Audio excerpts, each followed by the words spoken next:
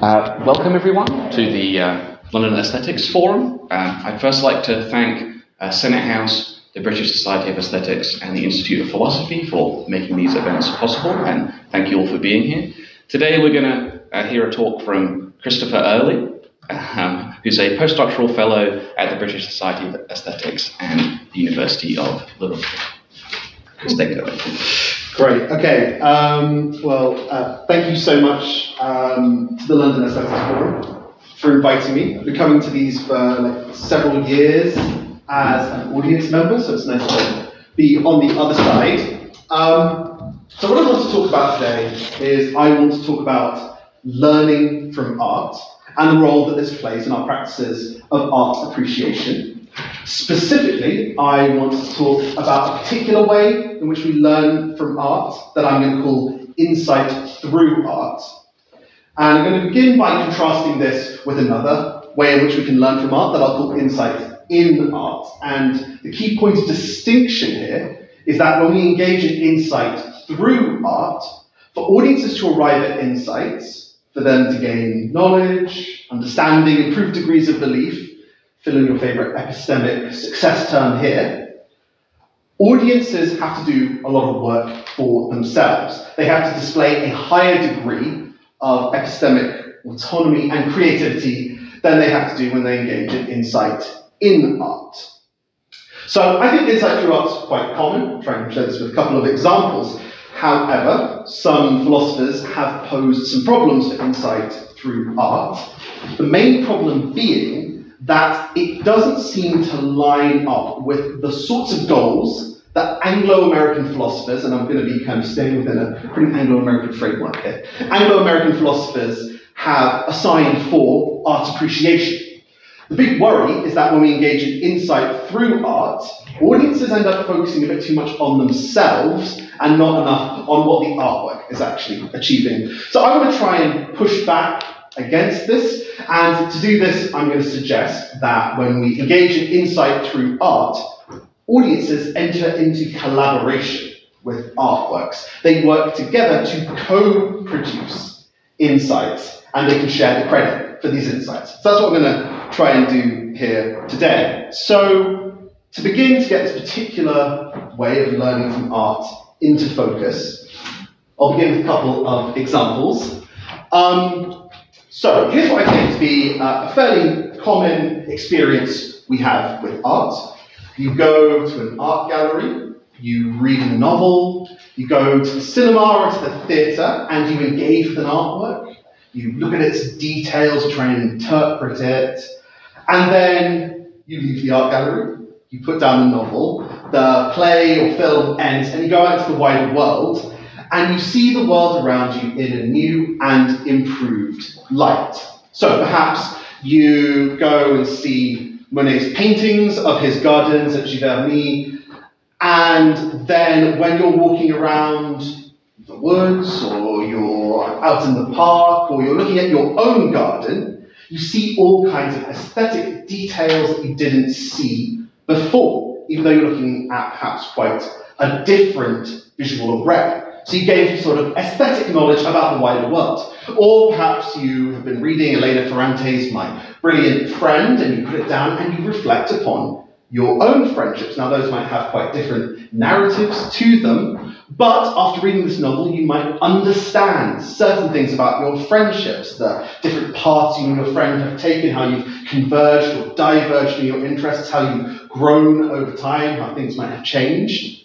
Or, and this is an example that I think is particularly common in this country and perhaps also in the US, there's an entire kind of literary critical cottage industry of taking plays by Shakespeare and reflecting upon how they might help us better understand contemporary political events. So this is just a little quote from Stephen Greenblatt, the literary critic and leading Renaissance scholar.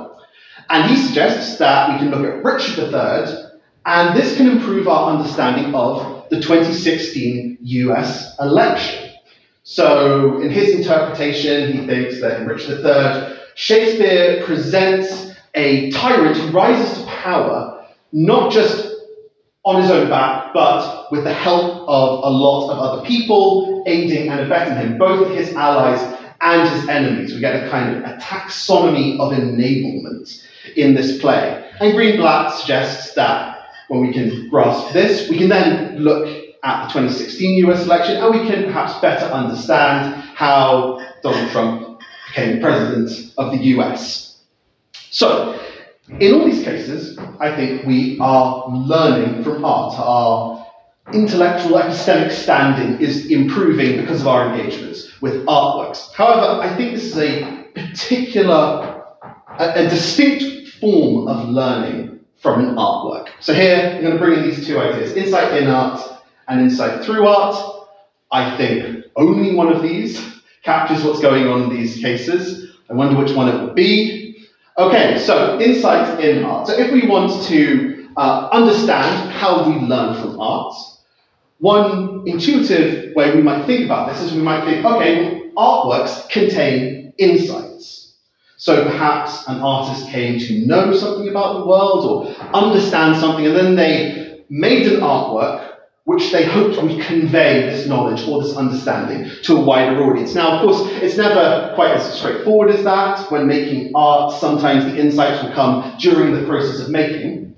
But the basic idea here is that for audiences to learn from the artwork, they have to attempt to work out what these insights are. Now, this takes a lot of interpretive and appreciative labor from audiences. Artworks don't make it obvious for us, but once audiences manage to work this out, and here's the important part, they credit artworks with realizing these insights. Okay? So the audiences, it's not them who have done it. They haven't arrived at this knowledge all on their own. Rather, they have managed to get themselves into the right position to apprehend exactly what the artwork's epistemic achievements are. So this is one way of thinking about how we learn from art. And this has been quite popular for some philosophers working on this issue of how we learn from art. However, I don't think this quite describes what's going on in the kinds of cases I'm interested in. And the reason for this is, to greater or lesser degrees, in the kind of cases I'm interested in, when we move from an artwork to the wider world, there is sometimes a gap between what the artwork actually conveys to us, what it represents, what it is trying to communicate, and the particular insights that we arrive at. So, Monet did not paint paintings of our own gardens or of the parks nearby our houses. What we're seeing is quite different visual details that might sometimes be really quite different from what Monet presented to us. Our own friendships take very different courses to the very specific narrative of friendship that Elena Ferrante gives us, which takes place in a really specific historical context with all kinds of specific contributing factors to how this friendship goes. And I think this is writ most clearly in this case with Shakespeare. Greenblatt's suggesting that we can look at this play that's about medieval politics, that was written in this Elizabethan context, and we can move from that to insights about a political situation over 400 years later in a country and democratic system that didn't even exist when Shakespeare was writing. So we have these gaps between what the artwork is actually presenting to us and the actual insights that audiences are arriving at. It doesn't seem to me, in these cases, we can say that the artwork is just handed over knowledge to us and we're just apprehending that. Rather, I think in these cases, audiences are engaging in what I'm going to call insight through art. So, in insight through art, artworks provide audiences not with wholesale insights, not just conveying knowledge, conveying an understanding of something, but rather with open-ended prompts which audiences can use to inquire into the world in certain ways. Okay? So the expectation here is that to respond to the artwork, audiences have to do a little more legwork for themselves. They respond by extending, translating, or otherwise transforming what the artwork offers them in order to arrive at insights. So to actually come to learn about all these things that the artwork doesn't specifically represent to the audience has to bring their own cognitive skills to bear. They have to bring their own background knowledge into the course of inquiry in order to arrive at these insights. Now, because audiences actually sometimes have to do quite a lot of work here, I think in these cases, we can give audiences some credit for achieving the insights. It's not just the artwork that's done all the work. Here, audiences aren't just apprehending what's going on, they are participating in originating the insights. So, within philosophy of art, I think this is getting a lot of accounts which are trying to understand how we learn from art that seem to be tending more in the direction of insight through art than in the direction of insight in art. Stop my own PowerPoint presentation. Great. Okay. So here's a couple of ideas of what it might take to prompt an audience that have arisen in the literature, and all of these have been put forward to respond to one big issue.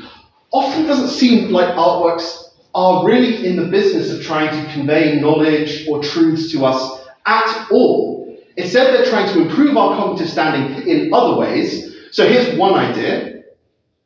Artworks go to work on the information we already have access to, and instead emphasize things to us. So they show us the significance of some piece of information that might have been peripheral to our understanding of some phenomenon. They say, notice this as you go forth with inquiry, or perhaps they show us how two pieces of information might be connected that we didn't see were connected before, or perhaps they might take a whole load of pieces of information and put them all in the same category to show us how they might have similarities to each other. Now, artworks then don't necessarily draw out what the epistemic consequences of noticing some property or set of properties or relation between things might be. That falls to the audience.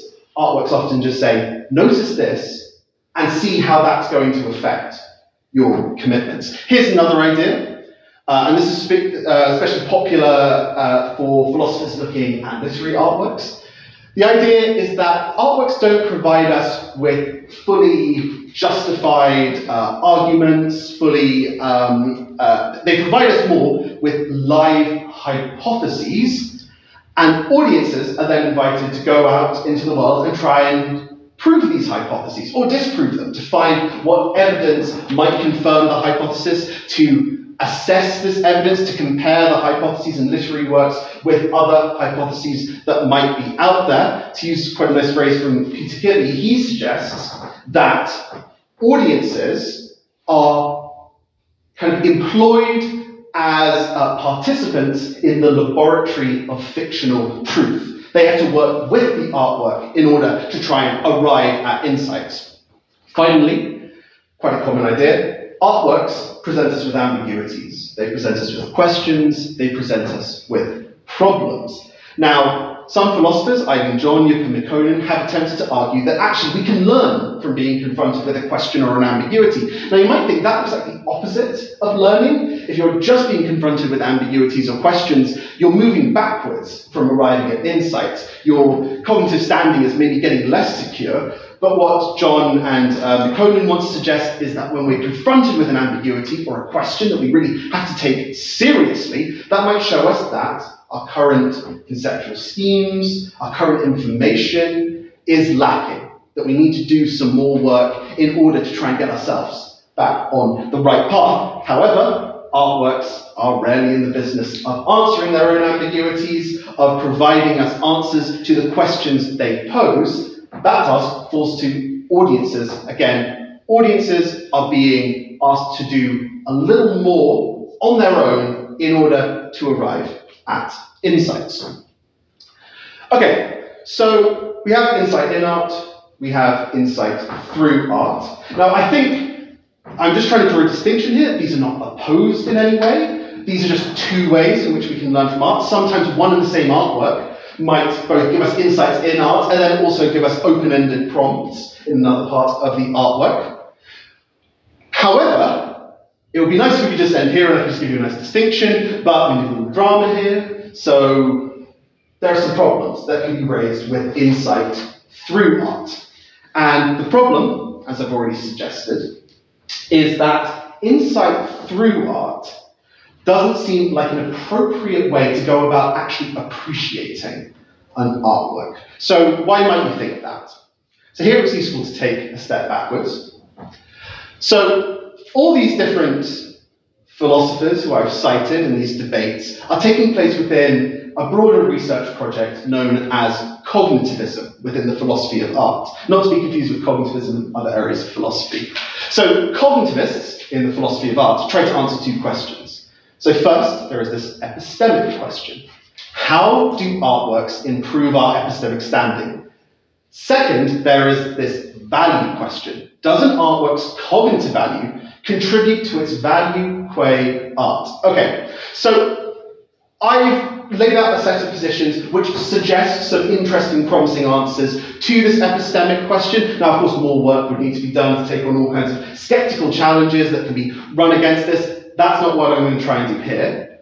I'm just going to work with the assumption that all these different answers I've considered are going in the right direction, that we can learn from art. Now, that gets us on the way to answering the value question. We have to have an answer to the epistemic question if we want to answer this value question. But the value question does something distinct. It says, okay, we can learn from art. We can learn from all kinds of things. We can learn from a scientific research article. We can learn from a piece of investigative journalism. We can learn by just attaining perceptual information.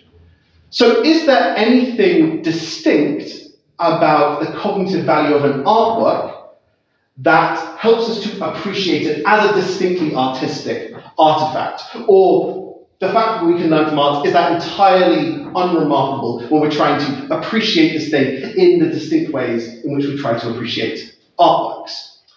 So the problem is that insight through art, it appears, might not help us answer the value question, whereas critics want to say insight in art allows us to answer both questions. So, how do we get to this? Well, I think it's going to be useful to go a bit further into how we actually work out whether something's valuable as art or not, try and fill in what this might mean. And I'm going to rely on this account here. So, this is an account that I think is gaining some popularity. It's been put forward by people like Jonathan Gilmore and Noel Carroll.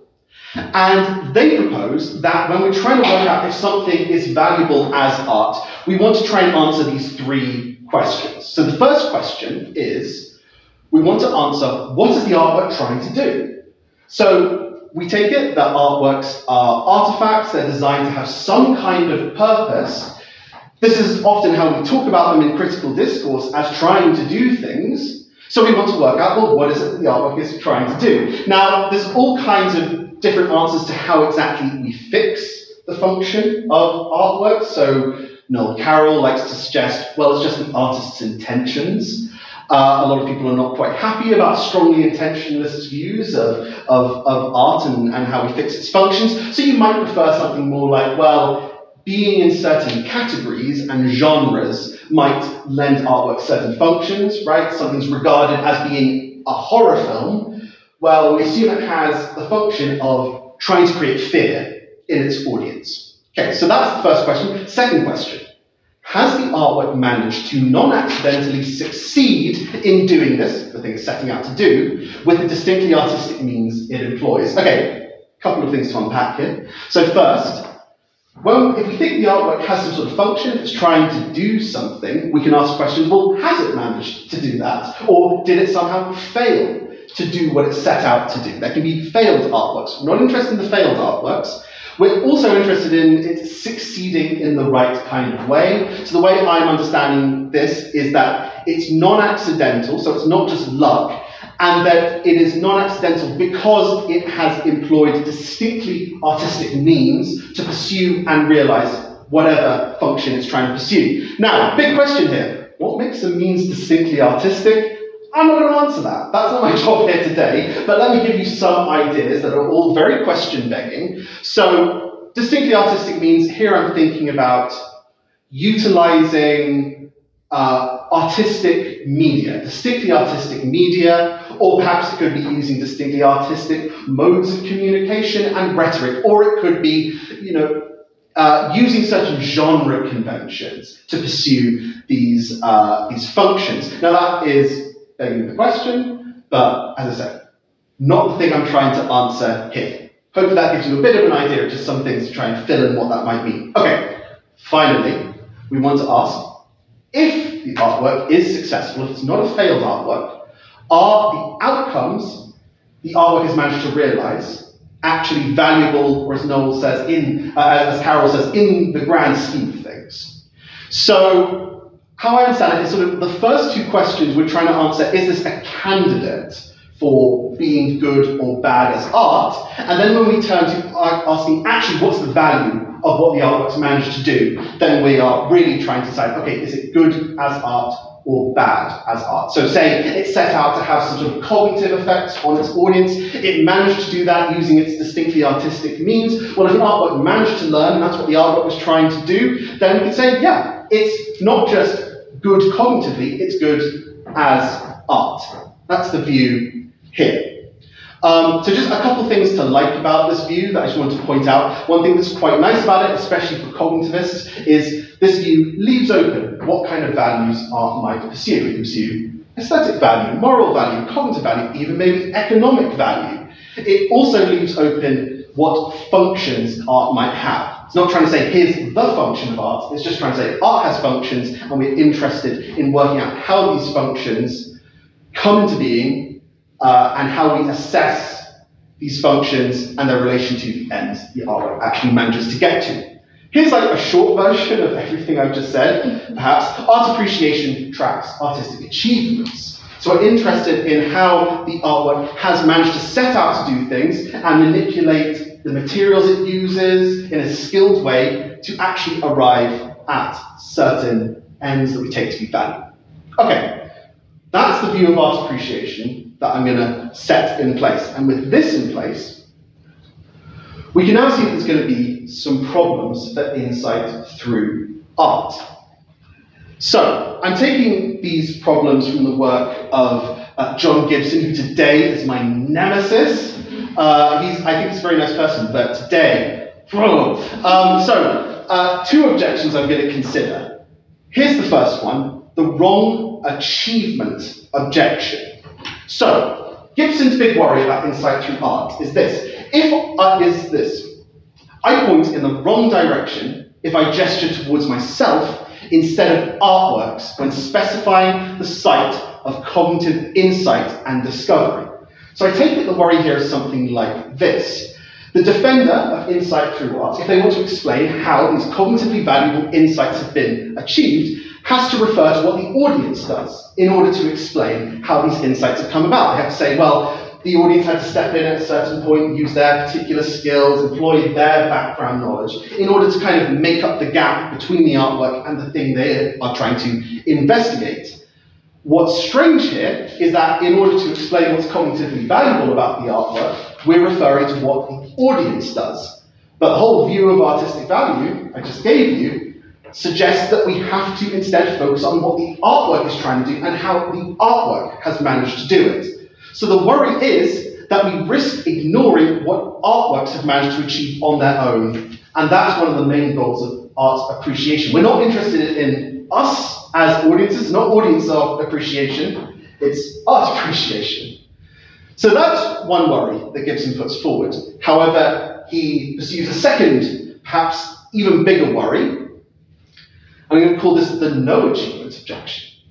So he says, if literary texts offer suggestions, and here for literary texts, just understand artworks in general, I think this kind of generalizes. If artworks offer suggestions, if they whisper possibilities and hint at new ways of approaching reality, i.e., if they just offer us prompts, on this indirect model, it will always be the world that answers, and never the literary work. So, Gibson is a little bit obscure about what he means by answers, but here's one way of understanding what he might mean. Answers could just simply mean bringing inquiry to a close. Now, I take it within epistemology, we often assume that the kind of paradigm epistemic achievement, or in fact perhaps the epistemic achievement, is bringing inquiry to a close, is arriving at knowledge or understanding, something like that.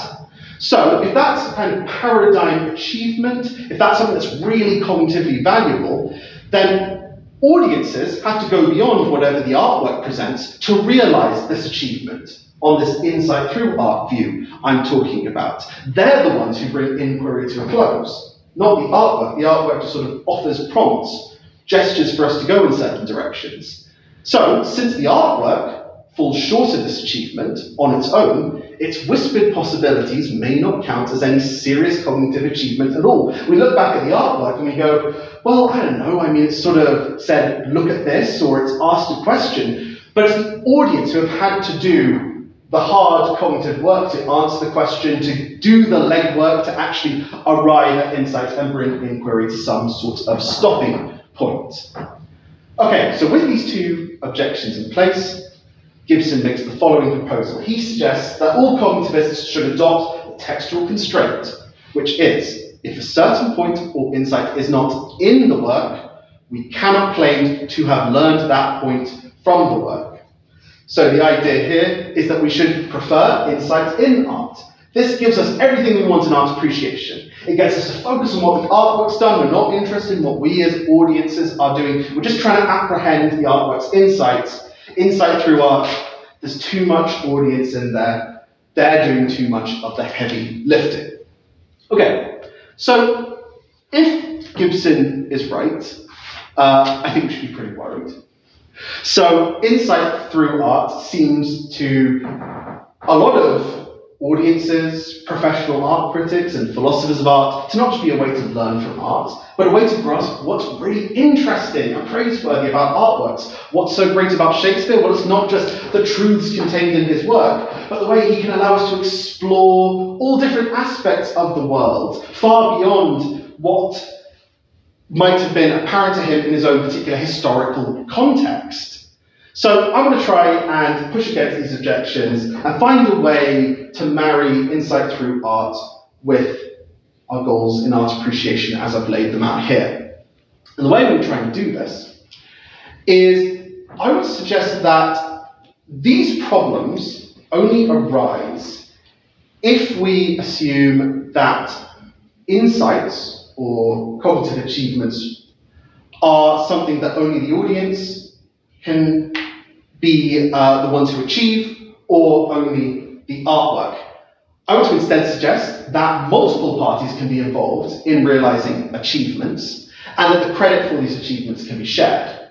So I'm taking this idea from what I take to be just the central insight of social epistemology. So epistemology, for a long time, especially unfortunately in the Anglo-American tradition, focused a lot on individuals, on how an individual can come to know things about the world, on how their beliefs become justified, on how they change their position. And the big thing that social epistemologists have tried to bring into focus is that often the knowledge or understanding we have of the world is strongly dependent upon other people that we encounter. We are told things by other people. Other people correct our reasoning. Other people show us evidence that we didn't have access to before. In fact, in a lot of contexts, it's not just us on our own who's managed to arrive at insights. It's us in a community with other inquirers. Now, I think this is writ particularly clearly when we look at the natural sciences. So epistemologists, we love looking at the natural sciences because they give us evidence of our most sort of successful epistemic enterprise. And when we look at mature, contemporary science, we see that it's not incredibly common for scientists to pursue research projects completely on their own. Instead, they often form into research teams, collaborating with others in order to arrive at insights. So why might scientists want to work with other people? Well, you get lots of additional friends, you get to sort of sit in cool rooms like this, looking at models all together, but we're cognitively limited beings. We only have access to so much information, so much processing power in our own brains, and we also have specific skills, and especially in contemporary sciences, often hyper-specific skills. So sometimes these are fit for the task at hand, but at other times, these might be limitations that stand in the way of us being able to achieve our goals, our own limitations. A way to offset those limitations is to work with other people who do not have those limitations. So you pool your epistemic labour together, inquire together, and you can achieve goals that might be hard or even impossible for you to achieve if you were just working on your own. Now, I think because this sort of collaborative, co-produced epistemic labour is so common in the sciences, when we try to explain the epistemic achievements of a research team, if we were to just pull out any one member of that research team and just look at what they did and only use their contributions to try and explain the particular insights that have been achieved by the group, we would get a pretty incomplete explanation. At some point, we're going to run up against points where they say, well, I had to depend upon what somebody else did. They had to bring their skills to bear. They had to bring certain information that I did not have. And at these points, I think we realize that we have to look at the work of the collective rather than these individuals if we really want to explain these epistemic achievements. Another observation is that, again, within contemporary mature science, it's common for research teams, when they publish results, to credit not just the lead investigator, say, but to distribute credit across all those contributors who actually made a difference to that insight being achieved. So credit is not just given to one party, credit is distributed across the group. These are insights, cognitive achievements that are the work of many hands. So, co-production takes place in sciences. I think it takes place in other domains to greater and lesser extent.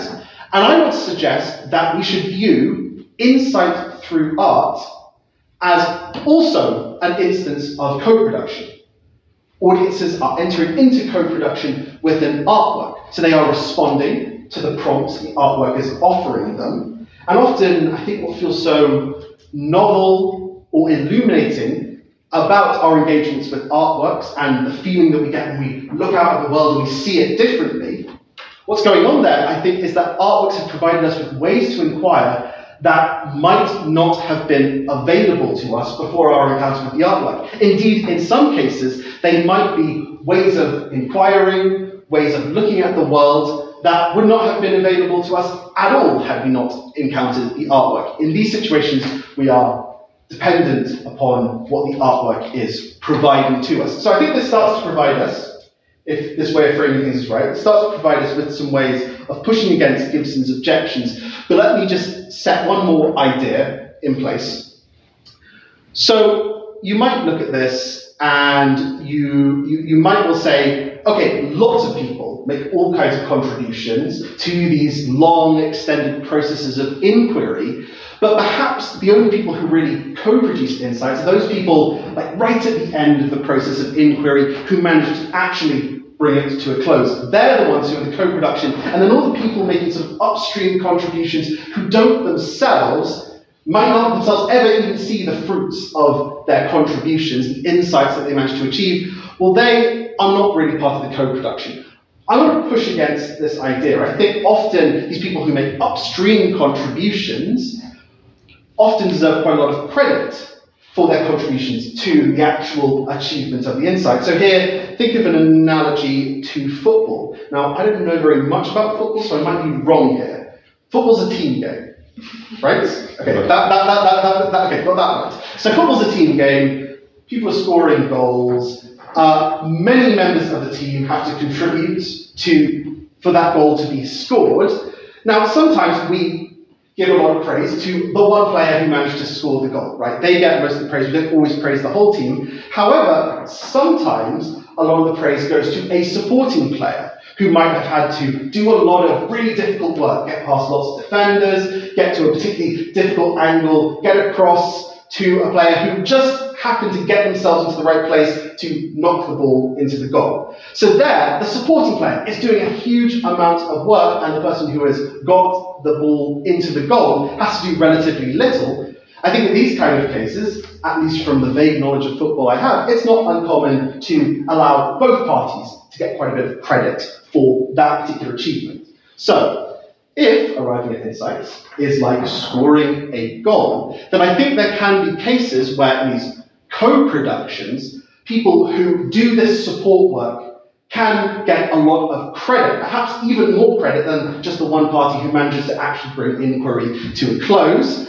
So here's one way to think about this, and thinking about questions here. Nice quote from James Baldwin. This Baldwin quote is often rendered incorrectly, where it's rendered that he's saying that the function of art is questions, exposing the questions the answer hides. So that's the correct quote, but basic idea. Artworks, they ask us questions. That's one of the key ways we learn from them. So here I'm drawing from John Dewey, and John Dewey's view of inquiry.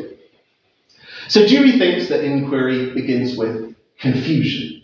We're at a point where suddenly our conceptual schemes don't work anymore. Suddenly the knowledge that we had is not sufficient to the phenomena we're encountering. That's where inquiry begins. He suggests this is quite a shaky stage of inquiry. It's possible to get stuck at that stage.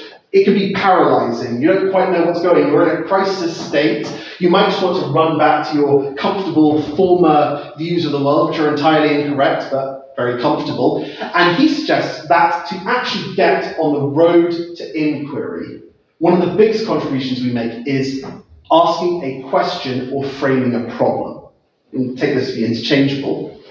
And the reason for this is twofold. So firstly, when we ask a question, we try to work out, well, why are we confused? What is the actual nature of our confusion? What features of the world are creating the confusion? What features of our own cognitive systems have fallen into disrepair? So we are clarifying the contributing factors to our conclusion. We haven't necessarily solved the problem yet, but we've delimited what exactly is going on, why we might be confused. And then with a question, we can not just prompt ourselves to start to inquire and to get on with the work, but actually a question does a lot of work to constrain the future of inquiry. So Dewey puts the point like this: the way in which the problem is conceived decides what specific suggestions are entertained and which are dismissed, what data are selected and which rejected, is the criterion for relevancy and irrelevancy of hypotheses and conceptual structures. So, armed with a good question,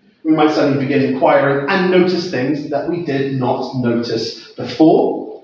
We can produce answers and then assess these answers and say, well, do these actually respond to the specific terms of the question that we've laid out? So questions don't just get us moving in inquiry. In fact, I think they do a lot of work to constrain the future path of inquiry. Now, when we engage in group inquiry, one thing we do to each other is ask questions. And sometimes some people's only contribution to inquiry, especially in a room full of philosophers, we love to think our contribution to inquiry is asking really good questions. Because questions don't just kind of produce confusion, rather they're ways of resolving confusion and setting the agenda for a research project. And Dewey was very fond of the idea that a well-posed question might bring us pretty close towards the end of inquiry. Sometimes with a good question that's really laid out path of inquiry, it's only a few moves to give an answer. That was Dewey's view. So, further idea here. Questioning can be done better or worse. You can be a bad questioner. So you could ask questions that identify the wrong factors to try and analyze the confusion, that a question is way too tight or is way too open, such that any answer would respond to it. So it's a skill that one has to work at, and we make distinctions between bad questioners and good questioners. What I'm trying to get at here is that if an artwork prompts us by posing a really good question, this is something that takes significant epistemic labour and can make a significant contribution to the course of our inquiry. Okay, so with these two ideas, this view of co-production, this account of questioning in hand, and sort of a bit of a promissory note here, a focus on questions, my hope is that other accounts similar to this could be built for things like offering an emphasis, producing a hypothesis, things like this. I think we can start to push back against Gibson's objections. So, With this view of co-production, against the wrong achievement objection, we can say that we cannot explain audiences' cognitive achievements without referring to the artwork's contributions, in these cases where we're engaging in insight through art. The fault that Gibson, I think, has fallen into is thinking that that's what we do. And I would say that's not going to give us any kind of explanation of how the audience has arrived at the insights they've arrived at and what exactly their contribution has been. We would overstate the audience's contribution if we only focused on what they do. So, against the no achievement objection, I want to suggest that it can be a skill to craft a prompt that encourages and productively constrains inquiry. This is not a negligible contribution to the process of inquiry, as Gibson seems to think it might be. On this co-production view, we can see that this could be a huge contribution to inquiry, and then what the audience does might actually be a relatively small contribution, even though they're the ones who might bring a process of inquiry to a close. So those are the main ways I want to use this co-production view to push against Gibson's objections. I think if insights can be shared, if they can be achievements that can be credited to multiple parties, these two objections don't get off the ground. However, how might you respond here? How might you try to push back? So one way you could try and push back is you could say, okay, we engage in all these group endeavors, but we don't always distribute the credit evenly. Sometimes we think, okay, I've actually made a bigger contribution than that person has, so perhaps I should get more credit than that other person who just kind of sat around in the group project, twirled their pen, and didn't really do very much. So I think this is probably correct and might feed in to our understanding of insight through art. And here we can give some ground to Gibson. I think that's the worry that Gibson really wants to focus on, is cases where it seems like audiences should get the lion's share of credit because they've done so much work and artworks haven't really contributed very much. I think that is really what the wrong achievement objection is trying to get at. I'm happy to grant that. The thing that I think my view tries to do is tries to push against Gibson's view that then that's a reason to reject insight through art at all. I hope I've given you some reasons to think that perhaps the credit for these insights can be distributed in other ways, in ways that might be more equitable, that might skew more towards the artwork. So we can grant Gibson that particular worry. I've just reframed it for him usefully. Now he's not my nemesis anymore, he's my best friend. Okay, here's another way to try and push back against this attempt to bring insight through art into our practices of art appreciation. So you might have the following worry. If Richard III doesn't aim to contribute to our understanding of the 2016 election, it doesn't contribute to the audience's insights, right? It's not the artwork's achievement, it's just an achievement that the audience has realized. I realize I've written that in a way that is not entirely clear. Let me try and say it like this. Okay, you've got an audience who's inquiring in light of their engagement with Richard III. They arrive at insights into the 2016 election, but it might be hard to say that's what Shakespeare was also trying to do. That's not the purpose of his work. The purpose of his work is to try and say something about maybe medieval politics, at best. So you might think, if Shakespeare wasn't aiming to provide insights about that particular state of affairs, when the audience arrives at those insights and then turns back and says, yeah, and I can credit the artwork, we did this together, we both achieved this. You might say, it's not really an achievement on the part of the artwork, because achievements are usually understood to be things that we aim at, deploy our skills to try and arrive at, and the artwork just hasn't done that. It's been sort of like a hostage to fortune. It's just fortuitous that it's managed to have a great effect on the audience's inquiry, but that's all the audience's achievement, not properly an achievement of the artwork. Okay, so let me try and respond to this in two ways. And I don't think either of these responses to be decisive, but I think they should show us this might not be as big a problem as it looks. So the first response is this. I'm taking this from Noel Carroll. So he puts forward the idea that amongst the things that artworks can try to do, they can try to be open-ended. They can try to get their audiences to be independent investigators, to urge them to explore the world, to try and do things for themselves. So if that's the case, and there's aspects of Shakespeare's artwork that are meant to be open-ended, then for the audience to respond in this way where they say, well, I'm going to use it to look into this particular state of affairs, well, that looks like it's a correct response to what the artwork is trying to do. And it's a correct response to the way Shakespeare is trying to impact inquiry. He's trying to give us something to respond to, but it's open-ended, and by closing it, by applying what the artwork provides to a specific context, we are responding to the kinds of effects Shakespeare was hoping his artwork might have, but he left the ends somewhat open. Okay, so maybe that's one way of responding. If you don't like that, here's a different way of responding, and I think this works for literary artworks, it might not work so well for other kinds of art. But in lots of analyses of literary artworks, a distinction is often drawn between the subject of the artwork and the theme of the artwork. And literary artworks are taken to try and give us insights into both the subject and the theme. So the subject of Richard III is perhaps the characters it's about, the particular events that happen in it, the location, the particular political system it's aiming at, and it gives us some insights into that. Actually, perhaps probably not great insights, because Richard III falsifies all kinds of things about what Richard was actually like, but putting that to one side, Shakespeare also tries to give us insights into more general things, like the nature of power, the nature of tyranny, these more general themes and concepts that we take artworks to also engage with.